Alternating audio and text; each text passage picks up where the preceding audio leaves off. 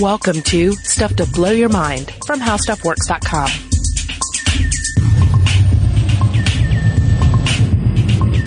Hey, welcome to Stuff to Blow Your Mind. My name is Robert Lamb. And I'm Julie Douglas. You know, we're both writers. A lot of writing goes into what we do here at How Stuff Works and Stuff to Blow Your Mind.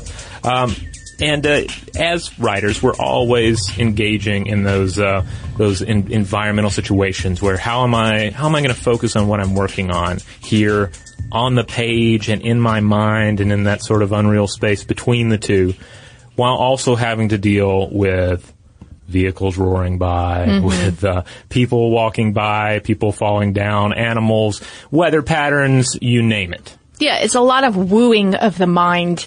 And Chekhov had said, if you look at anything long enough, say just that wall in front of you, it will come out of that wall. And that's the idea, right, that we're going to cover today, this idea of optimal inattention and willful ignorance, this idea that you can put a spell on your mind long enough to concentrate on teasing out the things that will come out of the wall. Yes, yeah, especially that woman in the yellow wallpaper. Always got to keep her pushed back in. Indeed.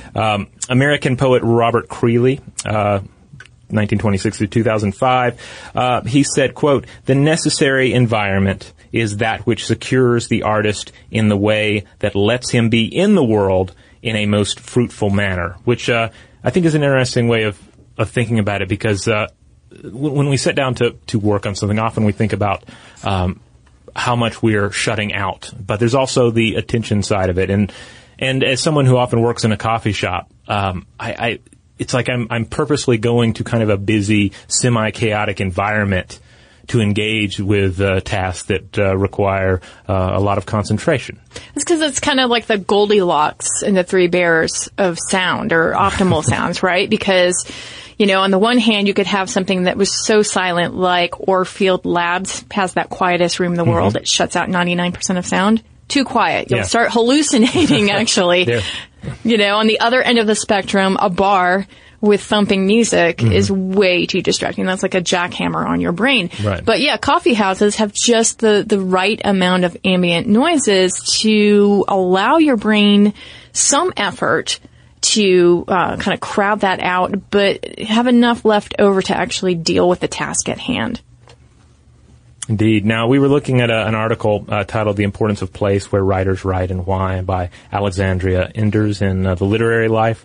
And she mentioned a number of different famous authors and where they've written and what their approach has been. And, of course, it's all over the board. Like some of the ones that I found interesting, Robert Graves wrote in a room furnished only with objects made by hand. Ben Franklin wrote in the bathtub. Balzac ate an enormous meal at around 5 in the morning. Then he slept till midnight, got up, and wrote at a small desk in his room for 16 hours straight, just drinking cup after cup of coffee to fuel the frenzied brain. We also have the example of Marcel Proust, best known for his novel Remembrance of Things Past. He decided to shrug off society and all of the clamor that came with it. In 1910, he installed himself in his apartment, and he actually took cork and he lined his bedroom with it. Oh, wow. And to keep out the ambient noises of Parisian streets below him. And not only that, he kind of gets a little bit OCD with his process here. And I feel like a lot of writers do this, by the way. He installed heavy blue silk curtains to keep the light out, and he slept until late afternoon each day, at which point he would get up, smoke some opium, and then his housekeeper would bring him an elaborate coffee service for him to make his own café au lait. He'd have a croissant. He would go through his mail, read his newspaper, have a second croissant, which, by the way, this was all orchestrated at certain times. His housekeeper knew to bring in the croissant, and it had to be from the same bakery every day. And then and only then would he begin his process of writing in this sort of muffled, womb-like environment he had created for himself to actually finish the novel Remembrance of Things Past. Wow. Well, that's quite a cocktail, quite a recipe he created for himself there, both chemically and environmentally. But I think all of us can relate to that on some level because we've all had something we had to work on, whether or not it was a piece of fiction or something for work or whatever that just required us to get that sort of balance in our environment. And here's a bit from Alan Lightman writing for The New Yorker about attention. He says, quote, "The eyes alone convey more than 100 billion signals to the brain every second. The ears receive another avalanche of sounds. Then there are the fragments of thoughts, conscious and unconscious, that race from one neuron to the next. Much of this data seems random and meaningless. Indeed, for us to function, much of it has to be ignored. But clearly not all. How do our brains select the relevant data?" Indeed. I mean, to his point, we live in just a chaotic storm of sensory information, but we've evolved to navigate it with relative ease, weeding out the useless information and focusing in on the crucial stuff. I mean, to say nothing of the storm within, also dealing with thoughts of past and future. We're able to ignore internal and external distractors, but we can also inhibit competing responses to situations in order to accomplish tasks. So, yeah, the key here is that we're not processing everything. As we've discussed in past episodes, there's a great deal of sensory computation that occurs beneath cognition. We're not even consciously aware that we're seeing this or hearing that because we're rooting it out. I think we've talked before about that scenario of being at a party and being able to focus in on the conversation you're having, or tuning out of that conversation and listening to the one next to you while also ignoring all the other sounds. But a lot of the sensory data that enters our sensory system remains untouched. I mean, it basically goes in one ear and out the other, as the saying goes. Typically, a neuron in the brain receives hundreds or even thousands of different inputs along its dendrites, and yet it sends just one message out to the next neural area. So scientists continue to study attention and distraction, and in this podcast episode, we're looking at a couple of more recent studies that look at both attention and willful inattention. And how we roll with it. Yeah, and when we look at these studies, keep in mind this kind of metaphor when you think about all that stimuli and the attention that you need. Think about a chorus, all right? You have one specific part of the brain, the anterior frontal cortex, that's like the conductor. Mm-hmm. And he or she is muting one section of voices while cueing another section to raise its voice over the others until there's something that feels like cognition, right? Mm-hmm. This one cohesive symphony of neurons, even though there's still the murmurings of these random neurons underneath it. So that's this kind of symphony of cognition that we're going to explore today. Now, we'll often find ourselves in that situation where you're torn between paying attention to two different things. It might be your math homework versus the TV. It might be the book you're reading versus on the beach versus the person playing volleyball on the beach, or the ocean on the beach. You want to focus on one thing, but to focus on one thing is to ignore the other. How does it work? Well, when you're faced with these two different bits of stimuli, it triggers a conflict circuit in the brain's dorsal anterior cingulate cortex, or DAC, part of a larger brain structure, the anterior cingulate cortex, that controls rational thought and emotions. That's the inner workings of what's going on, but we can also tell a lot from the outside, particularly looking at the eyes. In recent years, researchers have gained even more appreciation for the importance of eye movements, pupil size, when it comes to trying to figure out what the brain is focusing on, how much it's focusing on, how much computation power is being leveled at a particular task. And in order to examine this conflict, right? Mm-hmm. When you're trying to attend to one thing, but you're distracted by another thing, Duke University actually had a study in which Michael Platt and his team of researchers implanted sensors into the DACs of rhesus macaques. And again, the DAC is the dorsal anterior cingulate cortex. Now, the best way to create conflict in the DAC of monkeys is to introduce two things that they really love and then just kind of square them off. So in this case, we're talking about juice, one thing they love, mm-hmm. and other monkeys. I feel like I'm the same way. Like juice and monkeys, like really, it's a toss-up for me. It's not juice in humans, it's juice and monkeys. Exactly. Like, show me a monkey, show me a juice box. I don't know which one I want to pay attention to. All right. Well, if we were to implant a sensor into your brain and do this, it would be very interesting to see what the results would be. Because the researchers took the two things that they love. They offered a juice reward if the monkey could keep their eyes trained on a visual target on a screen. But then they took the other thing that they loved, other monkeys, and they flashed images of them on the periphery of the screen. So what was even more distracting is that some of the monkey faces that they flashed on the screen exhibited specific emotions like terror, which would be really hard for another monkey to ignore. In fact, another human to ignore, right? Yeah, basic social signal. Something terrifying is happening. I should pay attention to what that monkey's doing. Right. And again, they had a juice reward here. If they could keep their eyes on the prize, they would get the juice, but a lot of times they failed. Now, the results here, the researchers discovered a set of neurons that were active only when monkeys were completing the task and trying to override those distracting monkey faces, but not when faced with either of the stimuli alone, just the juice box or just the monkey faces. And the more active the DAC neurons were, the better the monkeys were at tuning out the distracting faces in later trials. And the pupils seemed to change in size to compensate for how difficult the task was, constricting when the faces were hard to ignore, such as those terrorized faces we were talking about. And the smaller they got, the pupils, the better the monkeys performed in subsequent trials. So the key here is fight or flight. The fight or flight response causes a release of the stress hormone noradrenaline, widening the pupils so as to take in more sensory information for the challenge at hand. I feel like we've talked about that in memory before. You know, those like really stressful situations, it may at least seem like you're taking in more sensory information. Well, especially in fear as well. Right. Yeah. So, key findings, the DAC doesn't directly control pupil size, but it connects to other regions of the brain that do. The researchers think that DAC might play a role in keeping us calm in face of the demands for our attention that might otherwise make us confused or stressed out. Now, in a follow-up study in 2013, Platt found that macaques performing the same eye gaze task did a better job of concentrating if they had inhaled oxytocin. And the idea is that the hormone may have contributed to better task attention because of its calming effects and its role as a social bonding agent, which makes you wonder if one day classrooms will have oxytocin piped in there.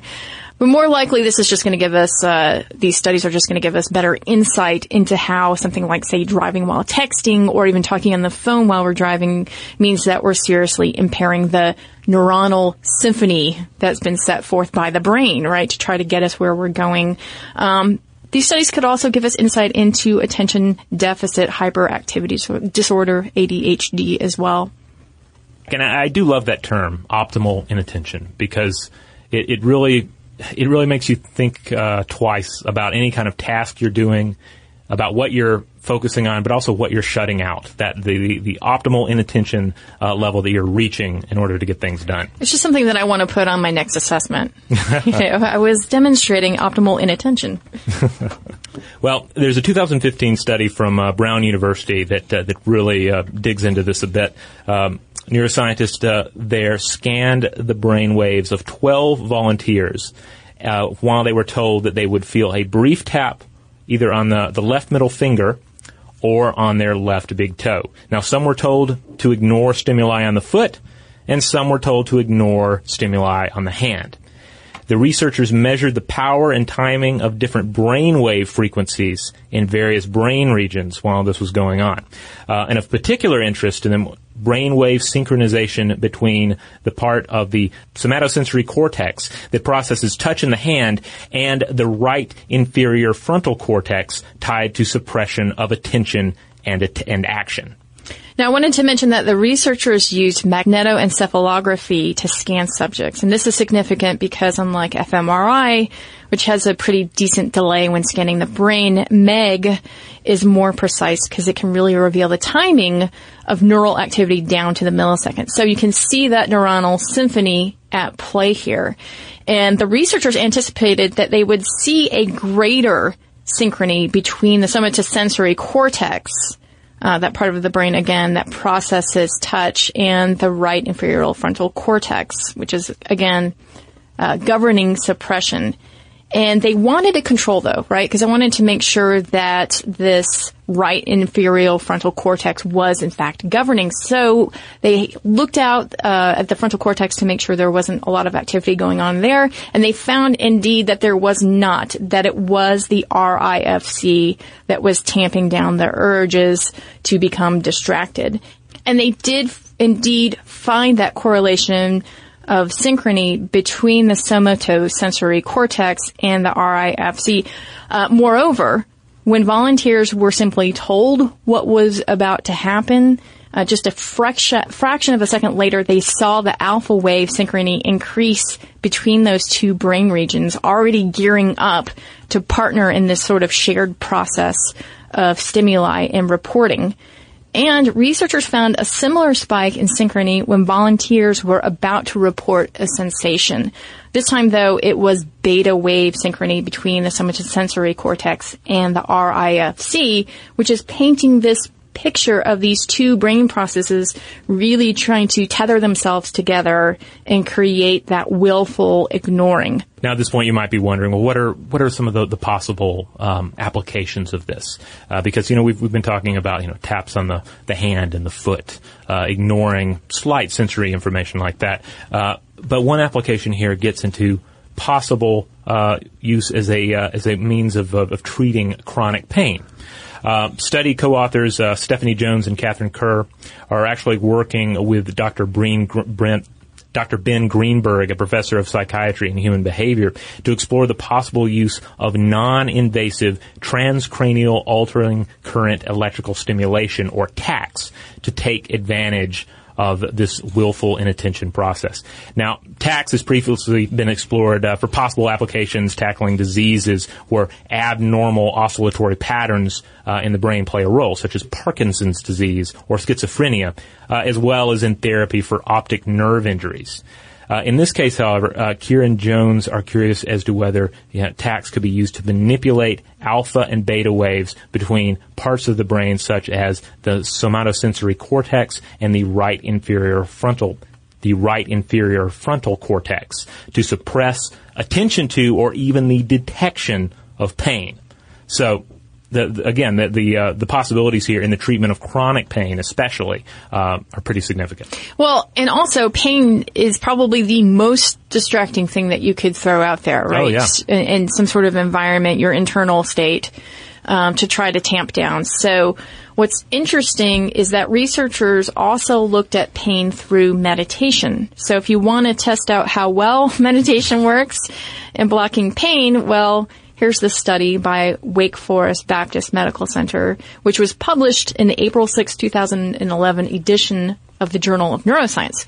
And what they did is they recruited 15 healthy volunteers who had never, ever meditated before. They attended 4 20-minute classes to learn a meditation technique known as focused attention. This is a kind of mindfulness in which people are taught to attend to the breath and then let go of distracting thoughts and emotions. And in fact, the meditation app that I use does this to great effect. It really teaches you how to not force these thoughts away, but let them just recede into the background. So they learned how to do this. And both before and after meditation training, their brain was examined. They used something called ASL MRI, which actually captures longer duration brain processes than just regular fMRI. And during these scans, this is the great part, a pain-inducing heat device was placed on the participants' right legs, and this device heated an area of their skin to 120 degrees Fahrenheit, a temperature that most people would find, uncomfortable and even painful. But it wasn't just like a cigar pressed to them, because that's what I initially was picturing. No, this was not like run by the mafia or anything, this experiment. And they endured this for over a 5-minute period. Now, here are the cool findings. The scans taken after meditation training showed that every participant's pain rating was reduced, with decreases ranging from 11 to 93%. Huh. And moreover, activity in the somatosensory cortex, which was processing the intensity of the heat, was really high when scans were taken before the participants underwent meditation training and while they were experiencing the heat. But when participants were meditating during the scans and having the heat applied to them, activity in this region, this pain processing region, could not be detected at all. Huh. So Fidel Zaidan, who is a lead author of the study, wrote, we found a big effect, about a 40% reduction in pain intensity and a 57% reduction in pain unpleasantness. Now compare that to something like morphine or other pain-relieving drugs, and they typically only reduce pain ratings by about 25%. Wow. And this is even more telling when you, again, realize that these are just normal people that were essentially given a crash course in meditation. Not yogis, not Tibetan monks, just normal folks. Right. Not Zen level, I'm going to endure this pain and suffering for my entire life, right? People who are just like, okay, I'll participate in this study. All right, it's 1925. Yes. Okay, we're going to get in our time machine. It's 1925, and you are in serious need of some sort of isolation so that you can really concentrate. And by the way, you're this guy who happens to be named Hugo Gernsback. You're an editor of Science and Invention magazine, and you're a pioneer in sci-fi. What do you do when you need a little respite from the world and you need to concentrate? Well, you cook up a little sci-fi, essentially a space helmet to escape from the environment that you're working in, which I imagine is filled with cigarette smoke as well. Right. Yeah, because this is 1925 again, so it's probably one of those. When I was in newspapers, I would hear about old environments where someone would have to say cigarette me while they were working on a story, where someone comes up and actually just puts the cigarette in your mouth and lights it for you. So I think it's very much a cigarette me world that Hugo was suffering through. That's right. And he did come up with a solution, which he called the isolator. Mm-hmm. Yeah, basically just a big sort of Darth Vader-y looking contraption, a big helmet that he would put over his head, soundproof head cage, essentially, with its own oxygen supply, again, so you don't have to, you're not distracted by all that cigarette smoke or what have you that you're breathing in your office. Yeah, it has just those two round eye holes and a sort of protruding mouth hole area where the hose for the oxygen comes in, and it really is just an example of artful terror. Yeah, it kind of has a Man in the Iron Mask look to it, or some sort of like face shackle that you would put on a suspected warlock in a medieval setting. But hey, I mean, you got to do what you got to do, and you need to get down to business. And Hugo Gernsback was just taking the reins there. And if you want to see a picture of it, the landing page for this episode, I'll make sure to include a link at the bottom. All right, we've got a few minutes here. Let's call over the robot and get through a little listener mail. This is from Brian. He says, hello, Julie and Robert. I'm 17 years old and have been listening to your podcast since you guys were stuff from the science lab, which is a pretty long time, but I never bothered to write you, as I'm sure you have enough emails and junk to go through. I love the podcast, and it inspired me to learn oodles. Is this a word? Of creativity. But one problem I have, and I hate to be a party pooper, is how you guys seem to be almost purposely avoiding the concept of race. While race should be unimportant in society, it no doubt has an effect on how we treat each other in modern day society. Plenty of topics you've done could have mentioned race, but I feel like you guys are just avoiding it. There's plenty of science, interesting science, about race and discrimination that can be talked about in a completely objective way, the same way you talk about homosexuality or religion. There's no need to feel like you can't talk about the subject. People are just different colors, and there's nothing to feel awkward about. But I still love the podcast and really enjoy Robert's really obscure metaphors. My two favorite are sharks being like movie producers and mortality being like the bubble scene from Charlie in the Chocolate Factory. Oh, yes. That was a good one.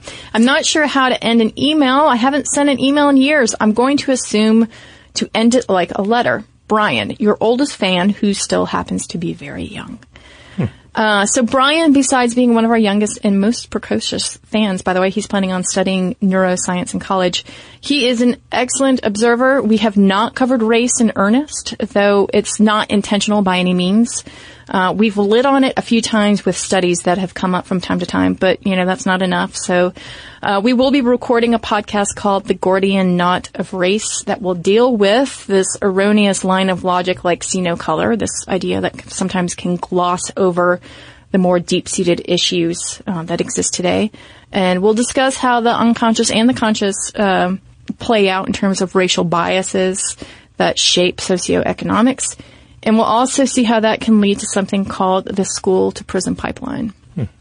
Yeah, and if I remember correctly, we discussed in the 7 Sins of Memory episode how false memories work. We discussed a little about racial bias in terms of how we remember things. But yeah, I'm looking forward to diving into it in earnest. Yeah, so thank you, Brian, for writing. That was really helpful and great to hear from you. All right, this one comes to us from Rico. Rico says, "Hi guys, been listening to the podcast for a while now, and no matter the topic, I have been thoroughly enthralled. Until the recent episode about babies, it wasn't the thought of both of you eating a small child that might have been better. It was the constant and repetitive reference to babies and their features that gave me a physical feeling of nausea and disgust. I don't know why. It affected me in a way that the trypophobia episode never did. This is not a complaint, just an amusing anecdote. Further, I have a UV tattoo. A few points. Number 1, finding an artist who is willing to tattoo you in UV ink has been difficult, even here in Los Angeles. Number 2, tattooing the UV ink is difficult. It has a runny texture that my artist suggested was, quote, akin to tattooing someone with lemonade. Number 3, the UV property of the ink fades. I have the clear UV ink, and after a short time, it will no longer glow. And number 4, because of the above, I have gotten the tattoo redone a few times, and now the appearance is closer to scarification. Appreciations, Rico." So that, indeed, it's always interesting to hear about people's responses to outright disturbing content or unexpectedly disturbing content, and really great to hear some actual first-hand experience on UV tattoos. Yeah, we certainly didn't mean to scare you away there with our descriptions of juicy babies. But, each of us has a tender spot, and you never know how or when it's going to be revealed. All right, our last bit of listener mail here comes from Jason. It says, "Hi, I'm Jason. I just listened to your podcast about the weight of the soul. I've always found subjects like this interesting because I happen to work in the healthcare field, specifically respiratory therapy. I currently work in a major hospital and am constantly exposed to the dead, the dying, the very ill. My job is literally to improve the breathing of or breath for my patients. Early on in my career, I noticed that I could tell whether a person was alive or dead by looking at their eyes. I'm not exactly sure where this phrase came from, but the eyes are the window into the soul. I believe that is how it goes, and it feels like a very literal translation. On one hand, when we look into each other's eyes, we see a life force that I still have no words to describe. On the other hand, I never see any activity, just emptiness. Their eyes always change right before the code occurs. Example, a patient of mine was having issues breathing. He was on a ventilator with a tracheostomy and had been getting continually anxious over the last hour or so. I had been in and out of his room that night doing various things to attempt to help him calm down. Although his vital signs were fairly stable and his oxygenation status looked perfect, I was still concerned. While waiting in his room, I started to notice an acute change in his appearance and told one of the nurses to get a doctor. As soon as the words came out of my mouth, I looked into his eyes, saw them glaze over, lose their light, energy, life force, focus, and he was gone. When I say go dark, I always feel that there is a light in those eyes that goes away, such as a candle being blown out. This was one of those cases where at the moment of death, you could see his eyes go dark while still talking to him. It's at this point that I should mention that I've seen this light, energy, focus, whatever you want to call it, come back into someone's eyes. This usually occurs in patients with injuries or illnesses that are serious enough to kill someone, but can also be fixed if they do die. It's incredibly hard to explain, but watching someone's eyes, you can see them go from empty and glazed over to lit up and active. I can't explain this phenomenon, but I know this is something that not everyone talks about or even notices, not that I know of. I thought you might find this interesting, so I figured I would share. If you have any questions, please feel free to contact me. Well, indeed, thank you for sharing that firsthand account, indeed, of something that most of us never get to witness. I mean, we're so far removed from death in our culture that certainly the moment of death is often lost to us.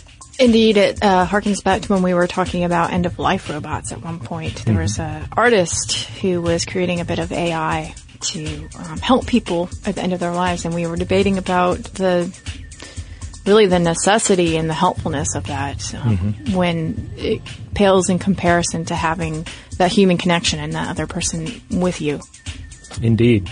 So, Jason, thanks again for sharing. Thanks to the others as well. And, hey, in the meantime, if you want to check out StuffToBlowYourMind.com, that's where you'll find all of our podcast episodes. That's where you'll find all of our videos, our blog posts, as well as links out to social media accounts. And you can send us your thoughts on this and any other podcast by emailing us at blowthemind@howstuffworks.com. For more on this and thousands of other topics, visit howstuffworks.com.